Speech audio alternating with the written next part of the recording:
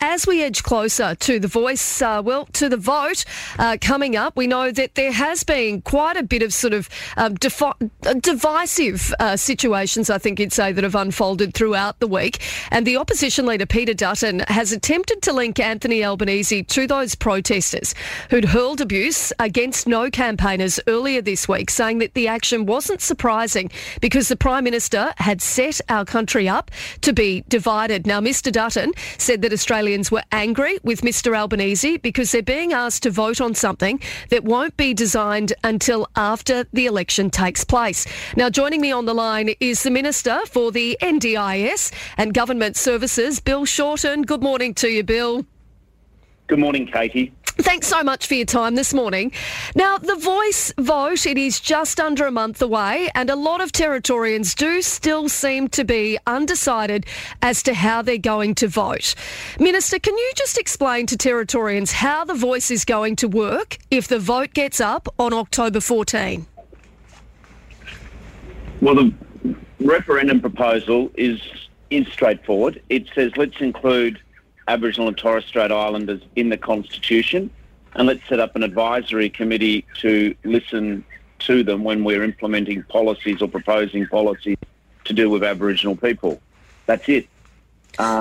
In terms of this argument that somehow there's all this mysterious detail being hidden from people, it's rubbish. I go back to the start of the Constitution in 1901. We had a Constitution before we had a Parliament. The reality is that the Constitution gives directions. It says what federal governments can and can't do, but then it's up to Parliament to implement the detail of it.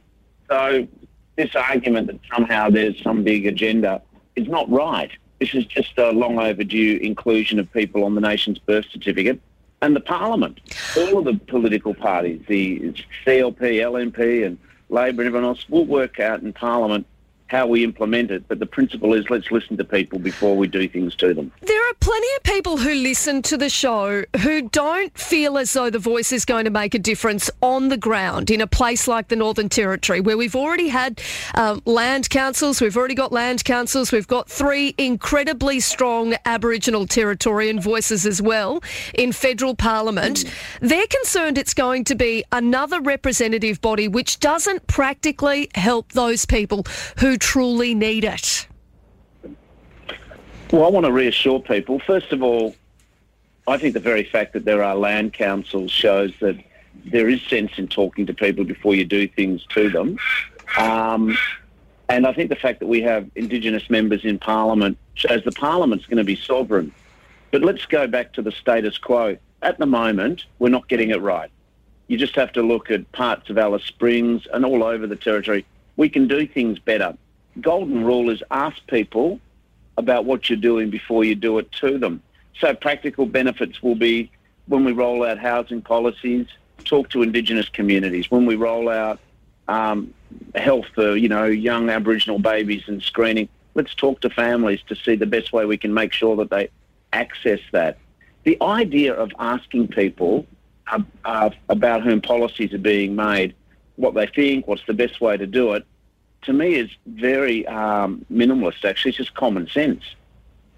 Now, I know the opposition leader, Peter Dutton, earlier this week attempted to link Anthony Albanese to protesters who'd hurled abuse against no campaigners, saying that the action wasn't surprising because the Prime Minister had set our country up to be divided. Is that what the Prime Minister's done here? No, not at all.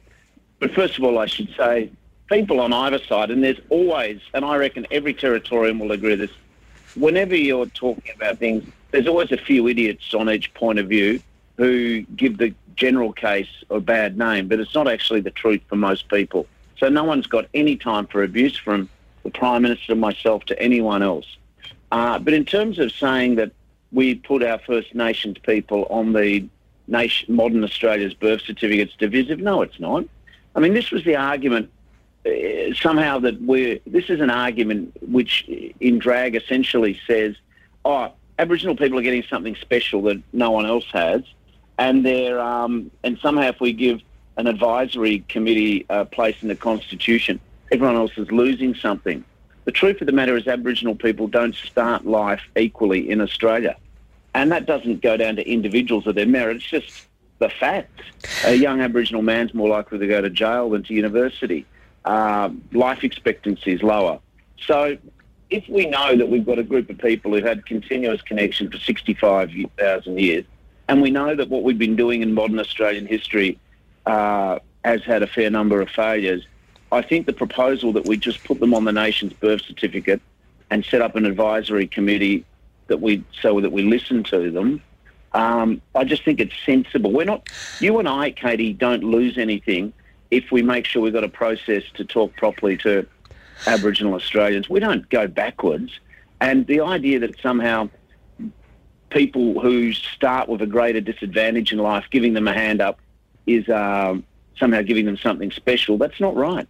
Bill, I guess one of the biggest concerns for me is that I actually can see here in the Northern Territory we have got a lot of issues that we need to work through, and we've got a population of more than 30% Indigenous Territorians, yet we aren't going to have a greater representation, if the voice does get up. When I actually think that, here in the Territory, we're right at the fore where we do need to be greatly represented. Isn't it the case, though, that some Territorians want statehood because they feel that being a territory doesn't give them a proper voice? And yet, ironically, the LNP would argue that Aboriginal people who arguably don't have the same voice, because the results show they don't, somehow that is objectionable. Well, the reality is not all of us start life equally, and not every part of Australia has the same equal starting point. When you live in the big cities of Melbourne and Sydney and Brisbane and Perth, we get access to things that other people don't. So we do take remedial action to try and help parts of Australia who don't get the same fair go. And this, talking about Aboriginal Australians, the fact of the matter is that they don't start life with the same fair go. Now, you can go to all the reasons why, but one of the things that certainly happens is we've tended over time to do things to Aboriginal people and for Aboriginal people, but not with them. That's the proposition. Bill, we're running out of time, and the Chief Minister is just trying to call through. Yeah, but I want to ask you finally this morning, we know that there's been an increase for people on Centrelink this week. As of yesterday, as I understand it, some Aussies are going to be getting an increase to their payments. Who's getting this increase and how much? Okay.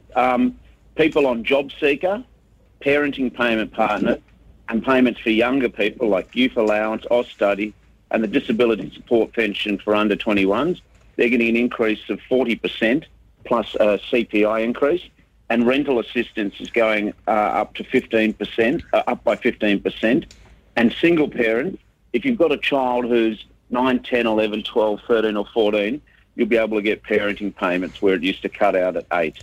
And this is just coming into people's payments. They don't need to write 21 or do anything. It's just happening. Well, Bill Shorten, no doubt we'll talk to you again very soon. Always appreciate your time. Thanks for coming on this morning. Cheerio. Thank you very much. Thank you.